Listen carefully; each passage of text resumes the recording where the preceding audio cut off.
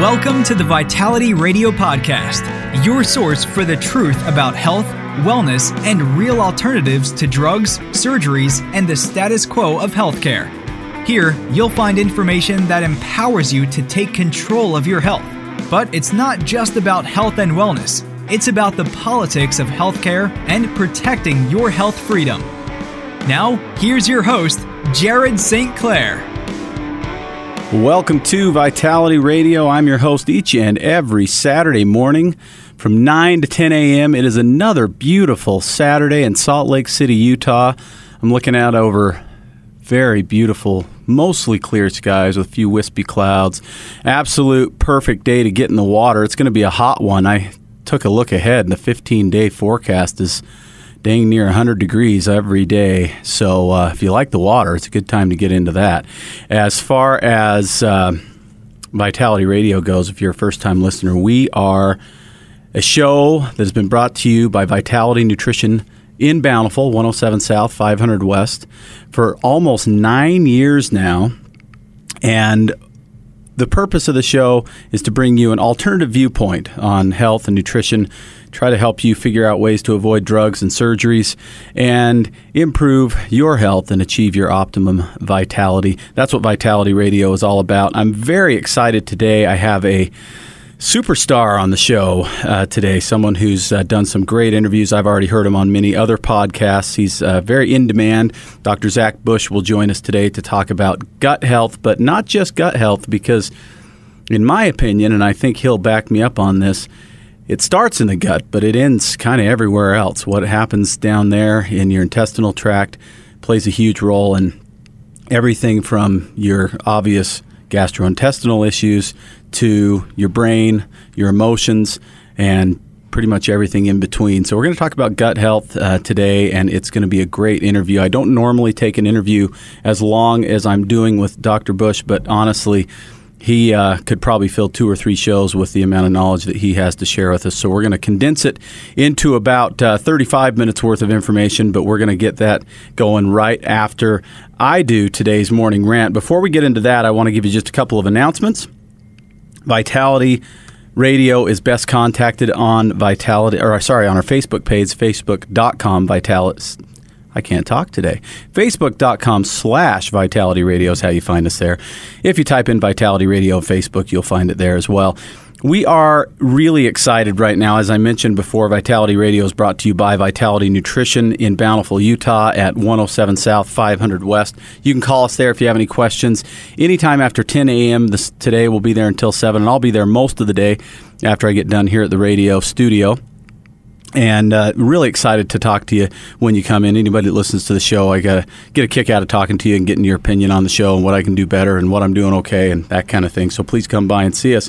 But this store is such a part of my life. You know, I've owned it for about 23 years now and bought it from my parents who started it. I started working there when I was 7.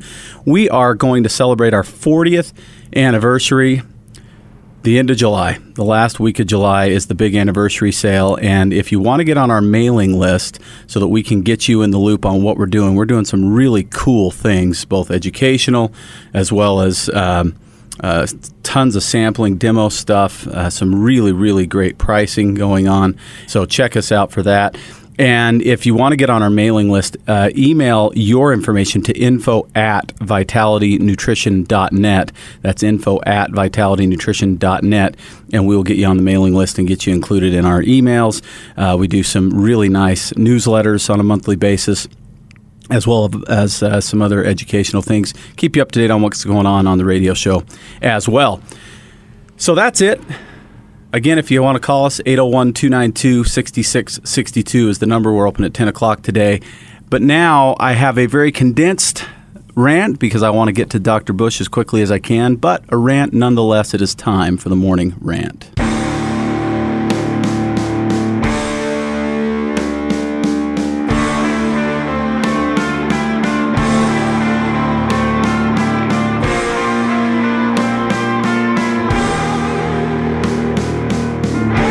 In a world full of often confusing messages about health, let Jared be your guide through the smoke screens of corporate greed, media bias, government ineptitude, and propaganda. When you see what is really happening, you'll be ranting too. It's time to expose the hidden agendas. It's time for the truth.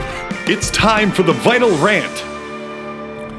Yes, it is time. More news. I love it when these news articles just pop up and give me something to talk about. This one, I was able to get some information from Holly, who works with me at Vitality. She sent me a little thing that popped up on KSL.com about a new report that proton pump inhibitors, that is the drugs that most people are using for acid reflux or GERD, that those little drugs are maybe not as safe for the long-term use as we have been led to believe. Now, I've talked about this a little bit before, but what's interesting is, as with a lot of these drugs, the information just kind of keeps on coming, just sort of streams in. Once they find a few holes in what they've been telling us about these drugs, more and more comes up the more they study them. And here is the new, the latest and greatest, I guess. This is according to CNN in London.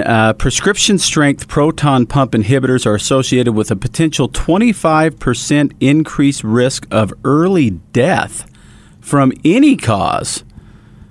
A 25% increased risk of early death. That doesn't sound good. Now, I know when you're dealing with reflux, which when I was younger and dumber about how I took care of myself, I created quite a nasty case of reflux for myself, which I then later got fixed by proper nutrition and getting myself in better health. But that reflux thing is painful, and it feels like you're going to die sometimes. So I understand the desire to jump on these drugs. But did you know that they were originally designed only to be used for a maximum of 6 to 8 weeks? I've talked to people that have been on them for 15, 20 years now, these proton pump inhibitors. Now, proton pump inhibitors basically turn off supposedly selectively different pumps that pump out acid into the stomach, which I guess sounds good if you think you're dealing with acid reflux, but without understanding what's really happening there, what we're really doing is just creating a Band-Aid that is covering up a much larger problem, which usually is associated with too little stomach acid as opposed to too much. And there was early concern back in the 80s when these things were starting to be produced that maybe there was a problem with potential risk for infection or lack of ability to absorb certain nutrients or things like that. And the latest news coming out up until this new one that says we have a 25% increased risk of early death was the concern for bone fractures, particularly hip fractures, if you'd been on these drugs for more than just 1 year, not 10, 15, 20 like some people are, but a 44% increase in risk of bone fracture if you'd been on them for more than 1 year. Now they're saying long-term use increases the risk of early death from any cause by 25%.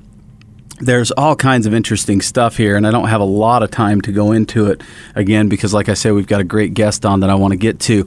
But what I want to really accomplish here is to talk to you about, what we're being told versus what's actually happening with some of these things. First off, if you have acid reflux or GERD, regardless of whether or not you're on antacids or proton pump inhibitors or any other drug for that cause, you oftentimes are led to believe that as long as your GERD symptoms have gone away, you're in good shape. But the longer that we're on these drugs, the worse things become. And it's interesting because I was reading from a medical website. It's some organization that is all about GERD. And they were talking about basically minimizing the concerns with these drugs. Odds are that their funding is coming from the drug companies themselves.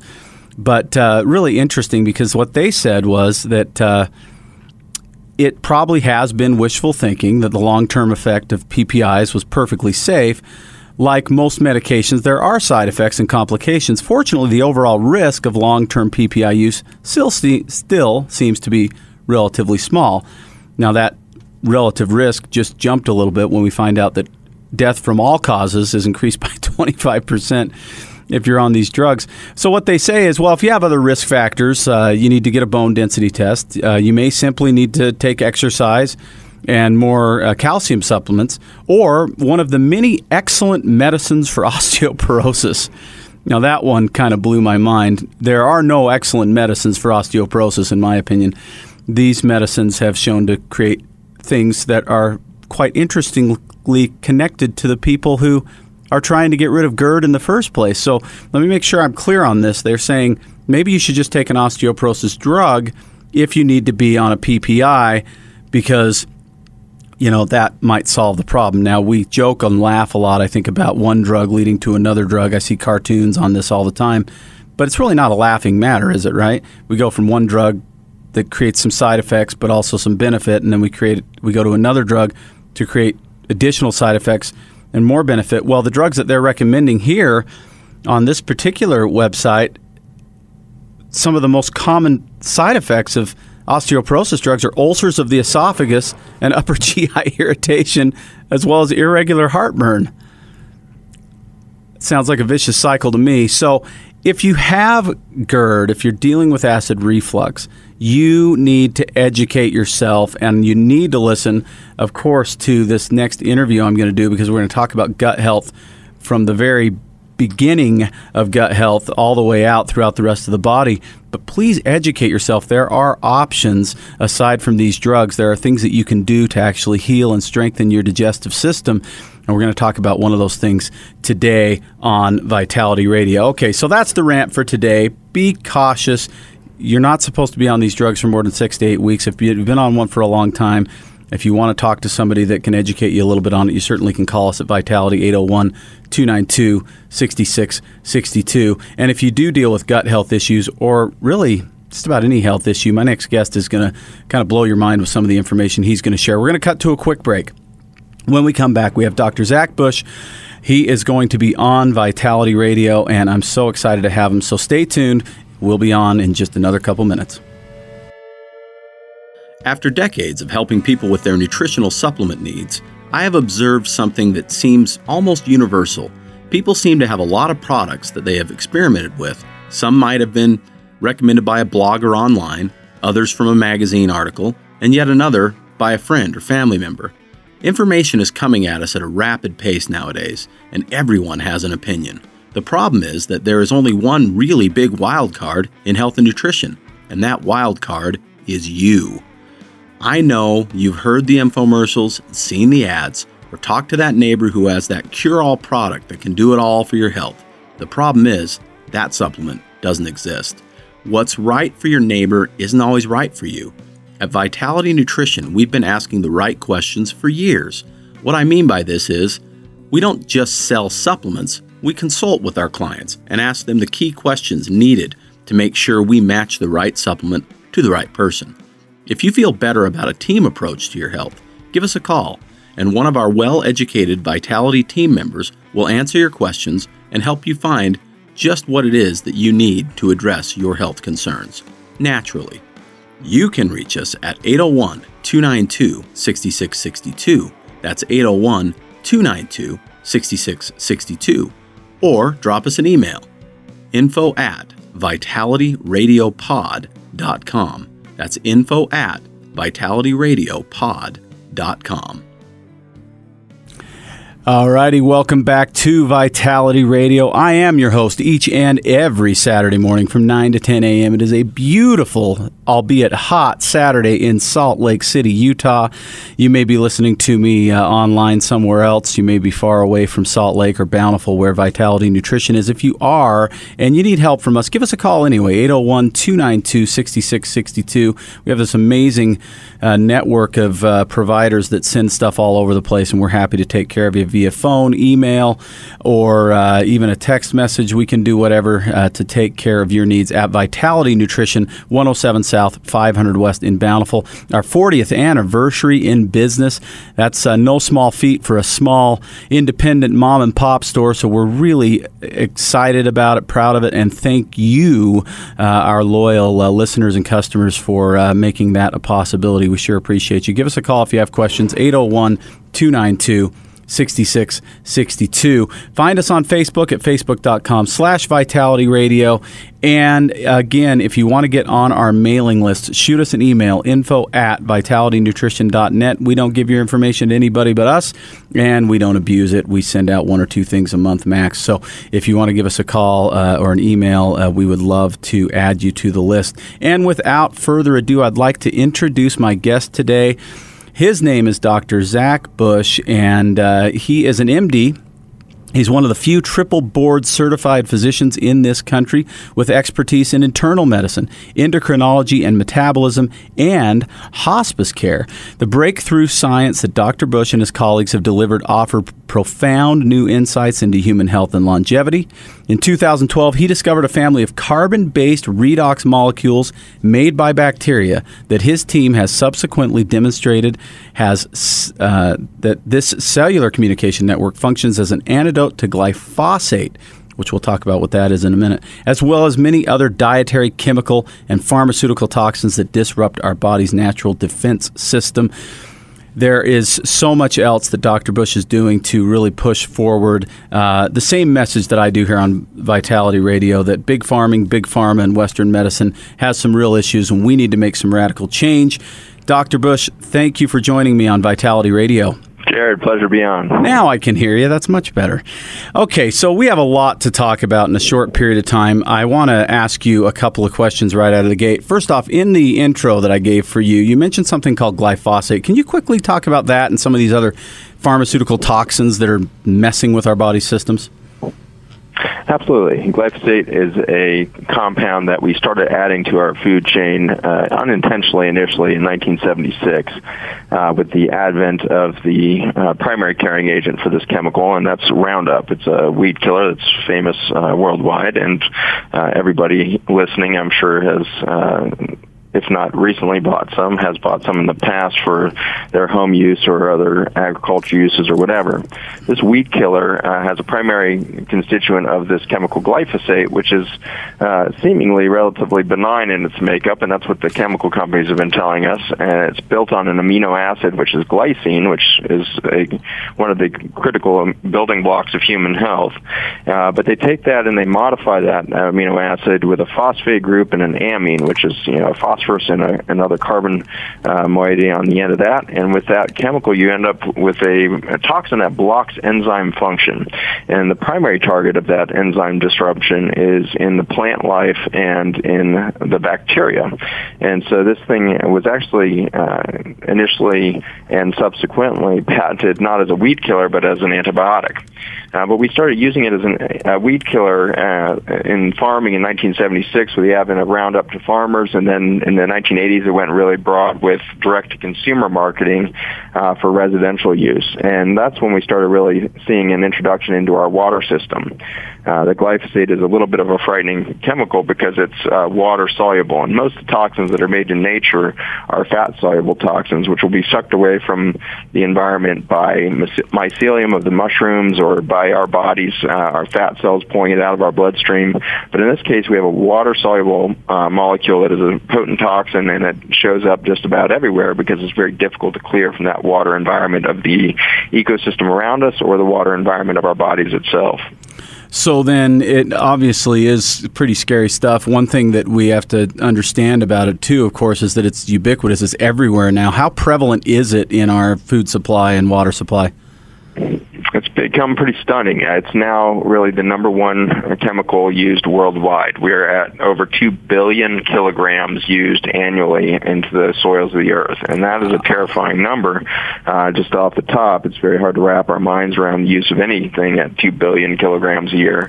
That number has been doubling every 6 years for the last 25, and so on our current track, we'll be using 4 billion kilograms, which is 9 billion pounds. So you just unbelievable amount of these chemicals are building up in the system. Okay. And that system... Go ahead. I'm sorry. And so with that being a water-soluble toxin, we see that crossing into many different areas of the environment. And so currently some 75% of rainfall in the southern United States is contaminated with glyphosate. 75% of the air samples taken in the southern United States is contaminated with glyphosate. So it's in the air we breathe, it's in the rain that falls on our crops, and so it's just really become a ubiquitous problem. Absolutely. And why is it a problem? What is it doing inside the human body, in your opinion? Yeah, so what we've been showing in our laboratories over the last 5 years, and this is the work of Dr. John Gilday. He's just a brilliant scientist. He's a geneticist and has over 25 years of experience in a broad number of basic science applications in cell biology and microbiology. And he's been working in our labs for the last 5 years to kind of tease out what are these mechanisms by which this chemical is harming human systems. And the reason why that is so important is because the chemical companies keep submitting information to the Environmental Protection Agency and other regulatory bodies saying that this is safe because it only disrupts these enzymes in plants and bacteria. Well, the direct effects on the human system look to be, again, enzymatic in that we're losing enzyme function in the gut lining that is protecting us from a number of insults to the membrane of our intestinal lining that protects us from the outside world. This specific structure that's damaged is called the tight junction. This is really like the Velcro that holds together all of the membranes of your body, the largest of which is your gut membrane. These Velcro-like proteins keep the membrane intact so that you have an intelligent barrier system from outside world to the inside world in the case of the gut, or from your lymphatic system and your immune system lying in the gut to your bloodstream, from the bloodstream to the liver cells, from the liver cells into the vascular system that feeds all of the capillaries and blood vessels through the body, from those blood vessels to the blood-brain barrier, protecting your brain from whatever's in the blood. All of these different membranes that I'm speaking to are all held together by this same Velcro-like protein, the tight junction. And we've shown that that is directly damaged by this glyphosate compound. And so as we continue to increase the amount of this chemical that's in our food, water, and rain, we're getting increasingly permeable to the outside world. We're having a very difficult time keeping the outside world out of our bodies. And this is a huge dilemma for our immune system. All right. And so I've spoken about leaky gut on Vitality Radio before. Is this the same thing? Yeah, leaky gut's become a catchphrase for intestinal permeability, but it is certainly far beyond that. And that, like you mentioned in your introduction, gut health is really the beginning of all other health systems. And so once the Velcro starts to go damaged in the gut lining, we can see that same thing echo throughout the whole system. Okay, and so clearly it's a significant problem, and the biggest challenge that I see is that we're talking about this glyphosate being something that is ubiquitous. It's not going away anytime soon. There's major money on the side of the producers of this stuff, and lots of lobbying efforts and everything else to keep it legal, to use it even more than it's already being used, and so on. So what can we do if we can't avoid this stuff? Well, first off, let's ask about this just really quickly. Can we avoid some of the glyphosate, and if so, how? Yeah, there's some really simple steps that can be taken in your household to really reduce your exposure in a lot of ways, and one of them is grow your own food, and I really believe that that's becoming increasingly important. If you're in southern climates and you've got a lot of rainfall and things like that, ultimately you may want to be looking into growing in a greenhouse and using filtered water systems for watering your plants and everything else, because of the reality of it kind of being everywhere. But if you start growing your own food, you're going to have a massive reduction in glyphosate use, as long as you're not using Roundup on your crop. So, if you can have a chemical-free organic garden in your backyard, I think that is your most powerful tool to really reversing this kind of exposure effect that we're seeing in the environment now. Step number 2, of course, is simpler, which is just buy organic. And if the rainfall is contaminated, the air is contaminated, then we're certainly going to have glyphosate in just about every bite of food we have these days, but it will be far less if it was organically grown. The best case scenario is probably find local farmers to work with, CSA or something like this, who are really responsibly growing organic foods, even if they're not certified organic. They're not using chemicals and they're really working hard to create a healthy product. That's a really powerful way to change the industry. You mentioned that there's a lot of money behind making sure that this chemical farming continues, but really the consumer has all the power here. We created the chemical farming industry by outsourcing our food production. In 1945, we were growing 45% of our food chain in our victory gardens in the backyard. And so that's just 2 generations back where we could say, look, we can grow our food. This is not an issue. But we got lazy and we went for convenience lifestyles after World War II. In the 1950s and 60s saw the debut of television, which of course destroyed a lot of productivity in the home. Mm-hmm. And then, we now fast forward 40 years and the 1990s hit, and suddenly you've got Al Gore inventing the internet, and then all hell breaks loose as far as productivity. And so we replaced what used to be an evening of gardening and weeding and kind of harvesting our crop and preparing a wonderful dinner with our family. That was the reality in 1945. Now we've got a situation where we're all picking up food from someplace else. Most of us aren't even cooking our own food anymore, let alone growing our own food anymore. So it's really so far separated. And so we've been part of creating the Monsantos and these chemical farming industries. And so it's easy to be a whistleblower. It's easy to kind of yell and shout like, these evil big chemical farming. But in reality, we created all this, which in the end is very good news because we can dismantle it just as fast as we created it.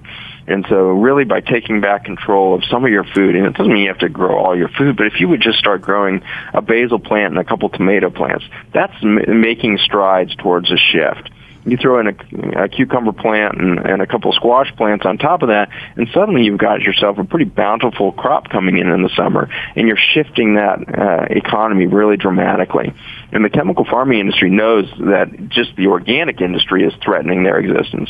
If 16% of all of the food bought in the United States was bought organic, we would undermine the productivity and financial incentive for chemical farming. So we really don't have to push very hard. And certainly we're seeing this huge increase in organic food consumption in our country over the last 10 years. And it's really promising that if we just push harder, if we as consumers say we are only going to eat organic food, and more importantly, perhaps we're going to demand from Congress that they finally pass some labeling laws that are at least equivalent to Europe and all the other developed countries in the world, that say we should know what we're eating. We need to know if these are genetically modified Roundup ready crops and foods that we're eating. And if they are, and we know it, we're going to change the industry by the decisions we make by voting with our pocketbook at the grocery store every day. And so demand from your congressperson that we finally pass some rational labeling laws for the food that we're putting into our children. And let's finally start to retake some of this growing of our own food. Yeah, excellent information, and definitely something that I've been pushing for the last 9 years on Vitality Radio, so thank you very much for that. Now, if you are local here in Salt Lake City or nearby, every Saturday during the summer, all the way up through, I think, early October, if I remember correctly, a block from where I sit right here at the Vivint Arena is the Salt Lake City Farmers Market, and it's great. There's CSAs there. There are a lot of organic farmers there doing some really fantastic stuff. There's people selling fermented food. There's some really, really good things happening right down the street on Saturday mornings. So absolutely go by there if you're looking for a source for local, good, clean food for your family to eat. So that's definitely one excellent way to do it. Okay, so then that being said, like you said, we're needing to make strides. And one of the big strides would be growing our own food, buying organic, things like that. But you also mentioned that this stuff's in the water supply, it's in the food supply. We're not going to completely avoid it. Packaging doesn't tell us what's what. So there are still things happening. First off, how big of a problem do you think it is? How many people in this country do you think are actually dealing with this leaky gut or membrane issue that you're discussing with us? Well, I think 100% of us are affected in some way or not. So all of us are being exposed, and 100% of the biology is going to respond with a state of injury there. The issue is, though, that there will be a percentage of us that can keep up with that rate of injury, and our immune systems can manage that rate of injury and continue to respond on a daily basis to kind of keep us relatively healthy. But I think we're seeing across the board that we are not keeping up as a population at all. And so we have seen autism, for example, go from 1 in 5,000 children to 1 in 44 children. Let me repeat that. 1 in 5,000 kids in 1975 affected by autism, which is a blatantly obvious condition. This is not something we were missing in 1975. These are kids that are not developing the ability to talk, can't look at their parents in the eye. They are overwhelmed emotionally. They are a wreck. And so it's not like we were failing to diagnose this condition in 1975. It is not subtle. And so then you fast forward to the current day, and we have 1 in 40, 1 in 44 kids affected with autism now. It's just a staggering effect, and the massive acceleration that we've seen in that, of course, is since 1996, when we went to the genetically modified Roundup Ready crops, which is when we could suddenly spray all of our own food with the glyphosate or the Roundup. Before that, you could only spray weeds. You didn't want to kill your crop. But in 1996, widespread usage started, and by 2002, 2005, we were seeing the vast majority of corn, soybean, and even wheat being sprayed with these compounds. And so it's just a dramatic increase. If we keep on that rate with our children, we will see 1 in 3 children with autism by 2035. And so we are less than 20 years away from a complete collapse of our children's health. To give you a perspective on the rest of that, that's just speaking of autism. In 1960s, the total population in the United States was carrying a rate of chronic disease of all types, everything from chronic kidney disease, hypertension, you name it. Chronic disease in 1960s was around 4% of the population. Currently, we are seeing our children with 46% of them carrying a diagnosis of a chronic disease. 46% of our children currently with some form of chronic disease. You look now at the adult population, we've had this linear increase going on for decades now of cancer. Males in the United States are now hitting 1 in 2. More than 49% are now diagnosed with a cancer before they die, and that is not even counting skin cancer. These are solid organ or blood-borne bone marrow cancers. And so with 1 in 2 males going down with cancer, and then we look across, we haven't even scratched any other diseases out there. Of course, there's cardiovascular disease, which is the long-time number 1 killer, and everything else.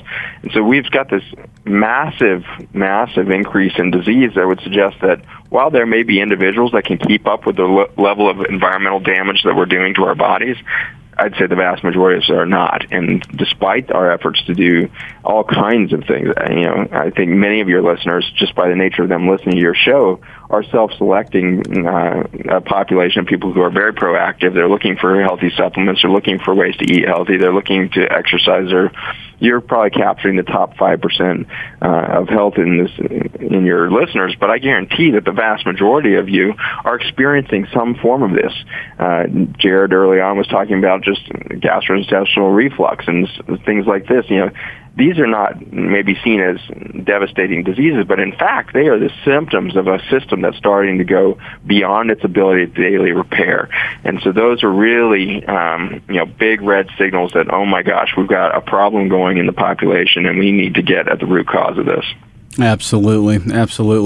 Okay, so then the question is, first off, it sounds like to me you're saying that even if we are relatively healthy, we're feeling fairly symptom-free, we're not dealing with a chronic disease, it may be this sort of ticking time bomb thing where eventually it's going to catch up to us. You said half of men in this country are being diagnosed with cancer now. It's unbelievable. So then what is our best defense outside of doing our own thing with food? What else are you recommending? You got to get back in touch with the microbiome. So it turns out that the bacteria, the fungi, all these wonderful organisms that are in a garden or in your environment around you in a healthy ecosystem are the beginning of health. And this is really where, in 2012, we made a pretty big discovery. We discovered that these bacteria and fungi and all these other species are actually making these molecules that have these carbon backbones, but they have an oxygen-hydrogen bonding potential that puts them in a category of this redox signaling, reduction and oxidation signaling. You could picture this as a liquid circuit board in your body. So you've got this huge wired communication system throughout the body that's carrying electrical signal.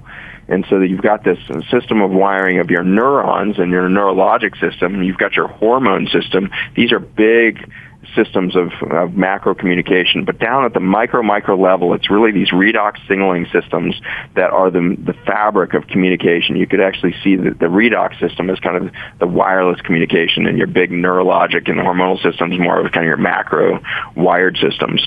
And so when we're talking about cellular health, there's nothing more important than communication.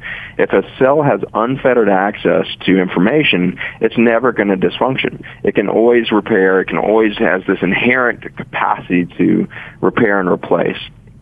But if it starts to lose communication and starts to lack information, it doesn't recognize that injury is accumulating, and you start to get marked disorder.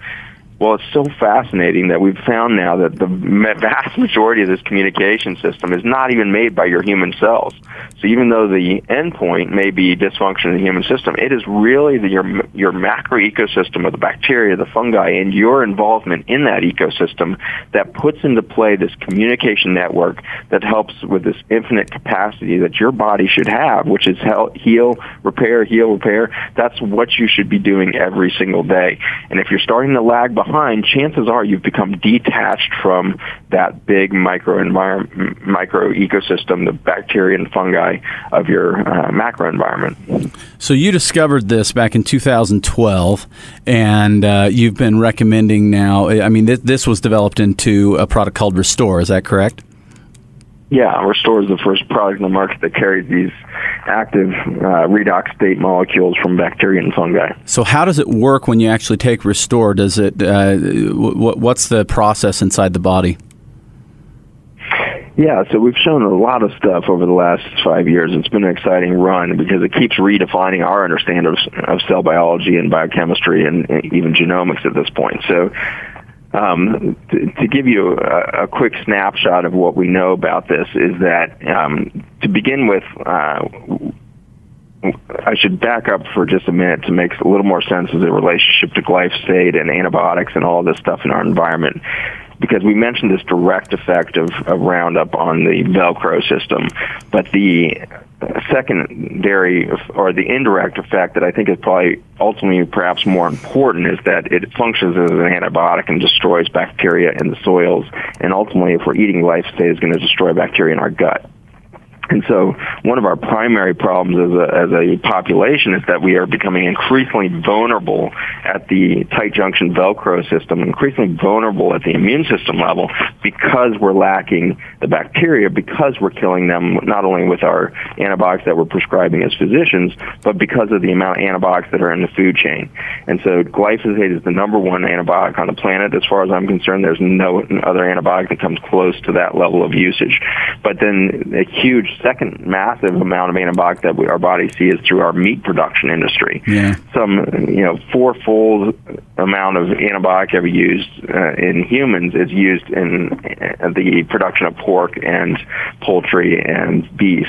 And so we've got this huge usage of antibiotics going on in these animals that ultimately are going to consolidate those pharmaceutical byproducts in their meat and fat, and we're going to consume those as a food consumer.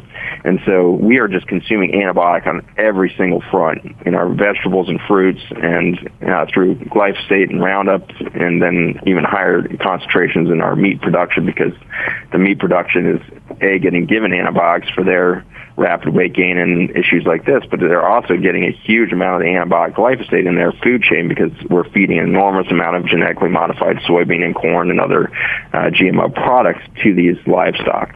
And so they see a huge concentration, and again, water soluble is going to end up in a lot of their meat. So we've got this huge vulnerability, and what we're seeing with Restore is that this is a sterile product. This is not a probiotic. It is the first non-bacteria compound, non-probiotic to enter into this gut health space. And it's a fascinating thing to see what happens when you take a communication network and put it back into the bacterial biome and the human system. And what we see first happen is a real bulking of the stools. And so you see this real increase in the volume of the stools that you're passing in the first couple weeks of using this communication network, because you're starting to, the gut itself, the microbiome, before we even start talking about the human system, the microbiome is responding by this realization of, wow, we have a huge imbalance and we are deficient in number. And so they start expanding rapidly.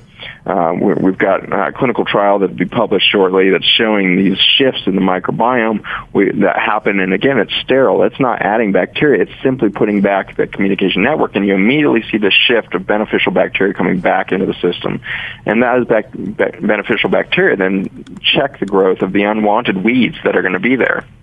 And so there's a lot of weed-like organisms that come into a garden. When you've clear-cut the garden, the weeds are the first to crop up. Same with a gut. If you clear-cut with antibiotics in the food chain, antibiotics from your doctor, everything else, suddenly you've got this raw, unhealthy soil that needs to be addressed, and the weeds will crop up there to help try to recover some of that.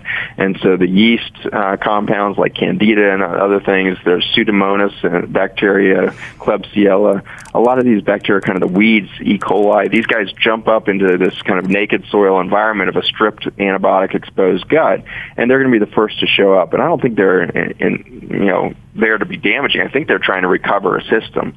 And then once you give back the communication network, it brings in bacteria from outside your body in a really robust fashion. So every breath you take, every fermented food you eat, all of these things start to have the opportunity to set up shop among the weeds and start to really create a balanced ecosystem again.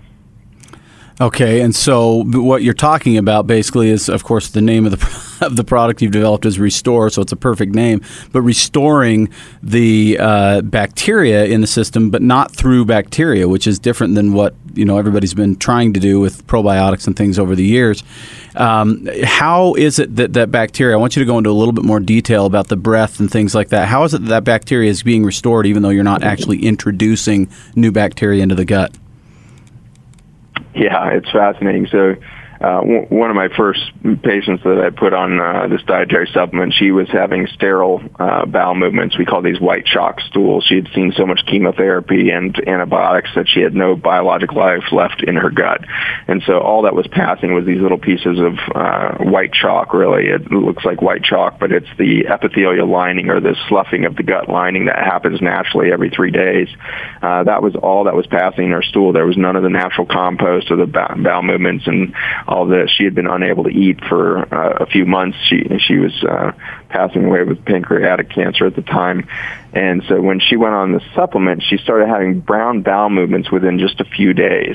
And she wasn't even eating anything. So it took us quite a while to figure out, how is that even possible? Here's a sterile compound coming in, and it rebuilds the garden, if you will, of this vast array of bacteria.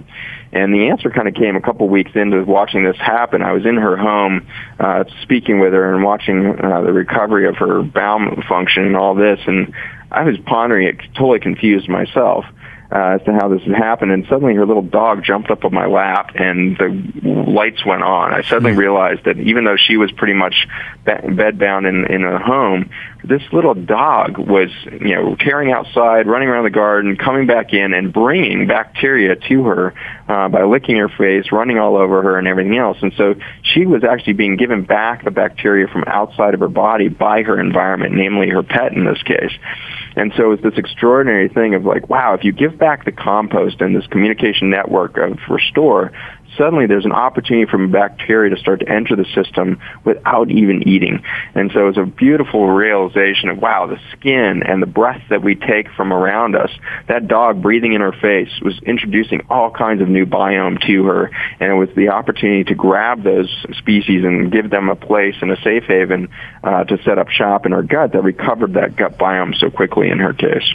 So when I tell people to stop with the antibacterial soaps and all this kind of stuff and quit killing all these little microbes out there, I'm preaching the same thing you're preaching, it sounds like.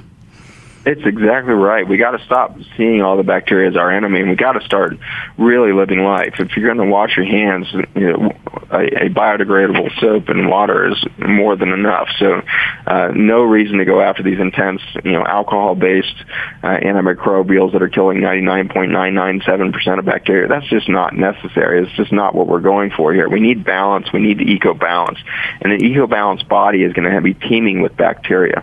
A healthy body is thought to have somewhere around 1.5 quadrillion bacteria on it.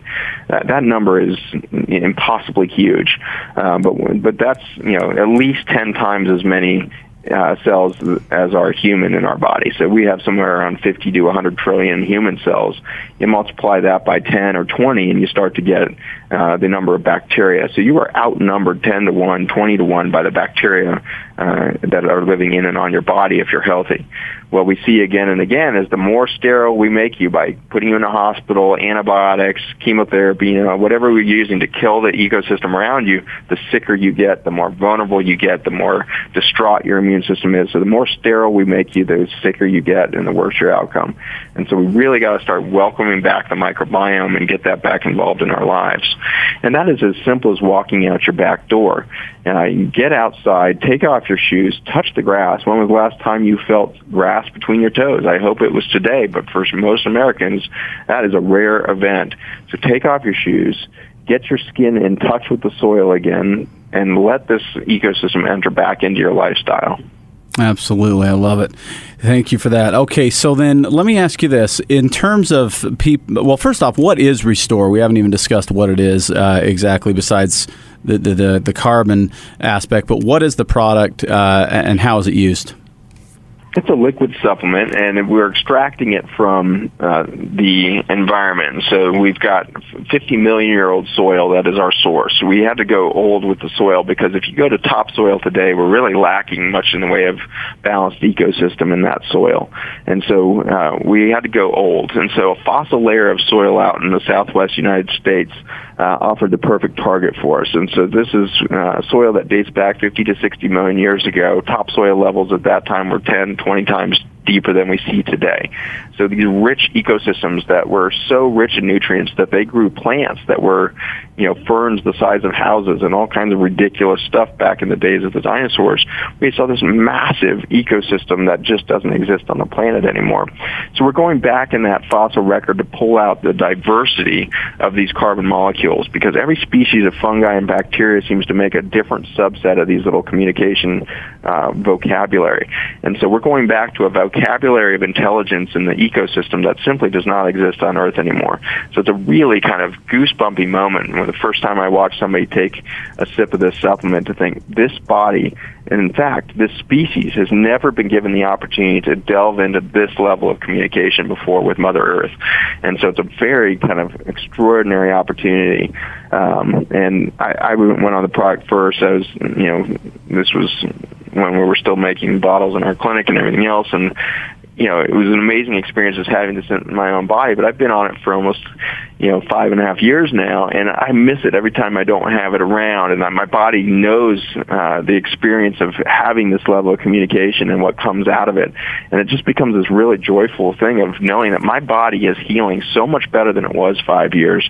I can respond to injury, whether that's because I overexercised this weekend, doing the weekend warrior kind of effect, or I ate something that was less healthy than I was hoping it was going to be, or disagreed with me, or had something I wasn't expecting in there. My body can respond to those unexpected exposures so much more rapidly because I have this huge communication network at my disposal. And so when you're taking this, it's really a constant, refueling of this information highway for your body.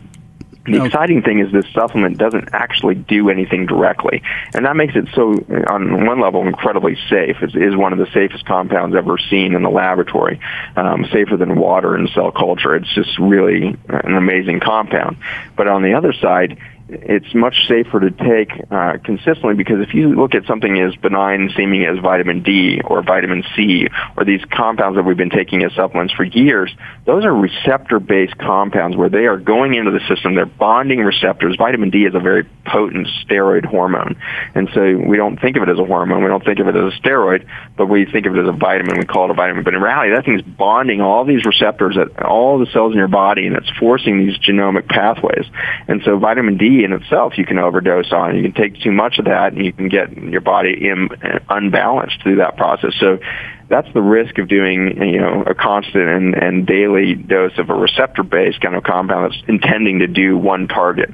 Whereas with a communication network, you intend no targets. You're just giving back the wireless signal so that all the cells can go about activating whatever they see necessary in the day. So it's really one of the first supplements on the market to really stop trying to micromanage this incredibly complex system of 70 trillion cells of humans communicating with 1.5 quadrillion bacteria and this even more diverse fungal environment around you. It's taking the micromanagement out of the system and giving the body back the trust that it knows what it needs to do, and really empowering the body to go back to intrinsic health here. That's fantastic, and it sounds like it's something that everybody could benefit from. What are the groups of people, however, that you're seeing the biggest benefit from? What types of conditions are people dealing with where this is benefiting them? Yeah, you're right. I don't think there's somebody on Earth right now that doesn't benefit from more communication at the cell level. I think that everybody is deficient because of the damage we've done to the ecosystem. But that said, the more damaged your ecosystem is at the bacterial level, the more you're going to have to bear. And the interesting thing is, you can really relate this to the amount of antibiotic exposures you've had. People who were born by C-section are going to be a lot more vulnerable to this deficiency of microbiome. You did not inherit your mom's vaginal microbiome through the birth canal if you were born by C-section. So that's a huge number one vulnerability that's, of course, now almost affecting 1 in 2 children. Some 47% of births in this country in most cities are born by C-section now. So a really devastating reality with that. But on day one of life, our children are deficient. And we are now ranking number 1 in the world in developed nations for day one death in neonates. And so I think it has a lot to do with this relationship between a deficient microbiome and our day one exposures to the pharmaceutical world. We're giving vaccines on day one, which are pharmaceutical compounds. So we're taking these deficient babies and exposing them to pharmaceutical environment instantaneously, and it's just really a frightening mix. And so if you were born by C-section or your child's born by C-section, and then usually you'll start to see ear infections and other things kicking in by a year and a half into that process, and you start to get antibiotic exposures from your physicians at that point. And then, of course, every year there's more antibiotic in your food chain. So the more deficient you are, the more antibiotic you've seen in your food and in your interactions with doctors, the more vulnerable you are in regard to your microbiome. Interestingly, that population is the most sensitive to this information stream. We can see people who are extremely vulnerable, things like, Lyme comes to mind. This is a population of people who have been exposed often to years and years of antibiotics trying to kill the Lyme bacteria there, and that Lyme parasite kind of effect that's in that spirochete is probably just a symptom. It's another weed that's cropped up, and we keep pounding it with antibiotics. And so those people, as little as a single drop of this stuff rather than the teaspoon a few times a day that's typically recommended, can shift the microbiome and shift the clinical experience. So really, really sensitive to these tiny usages of the compound with the supplement. In that most vulnerable population. But for the vast majority of us, the usage is around a teaspoon a few times a day.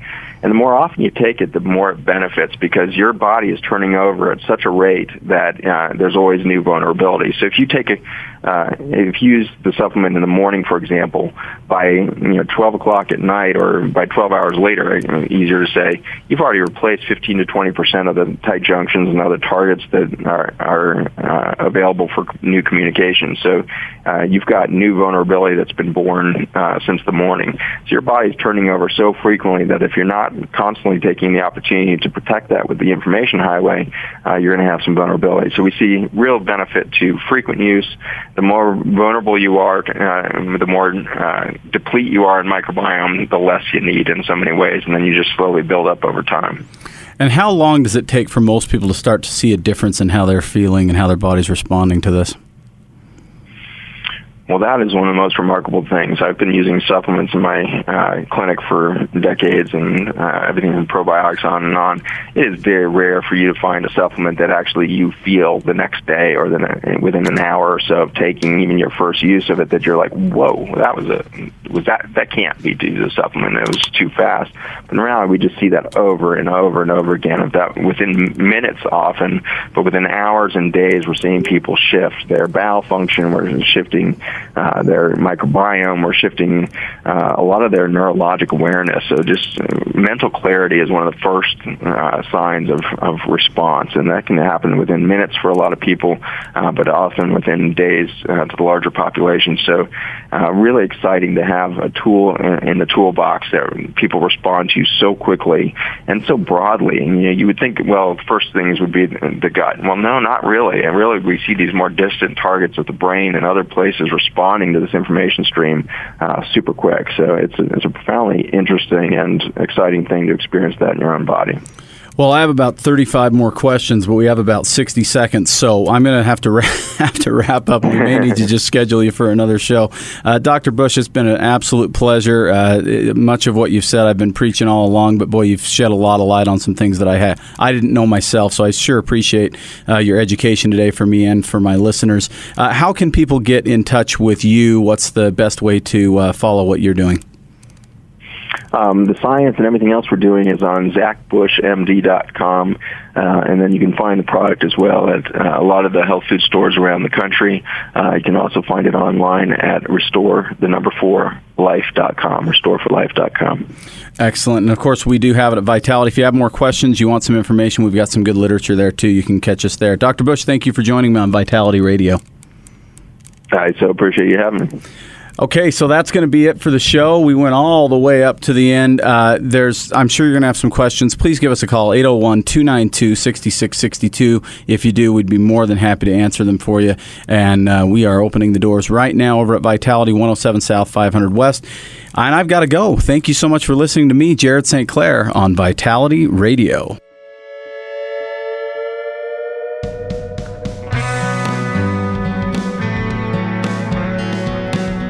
You've been listening to the Vitality Radio Podcast. Enjoy your week.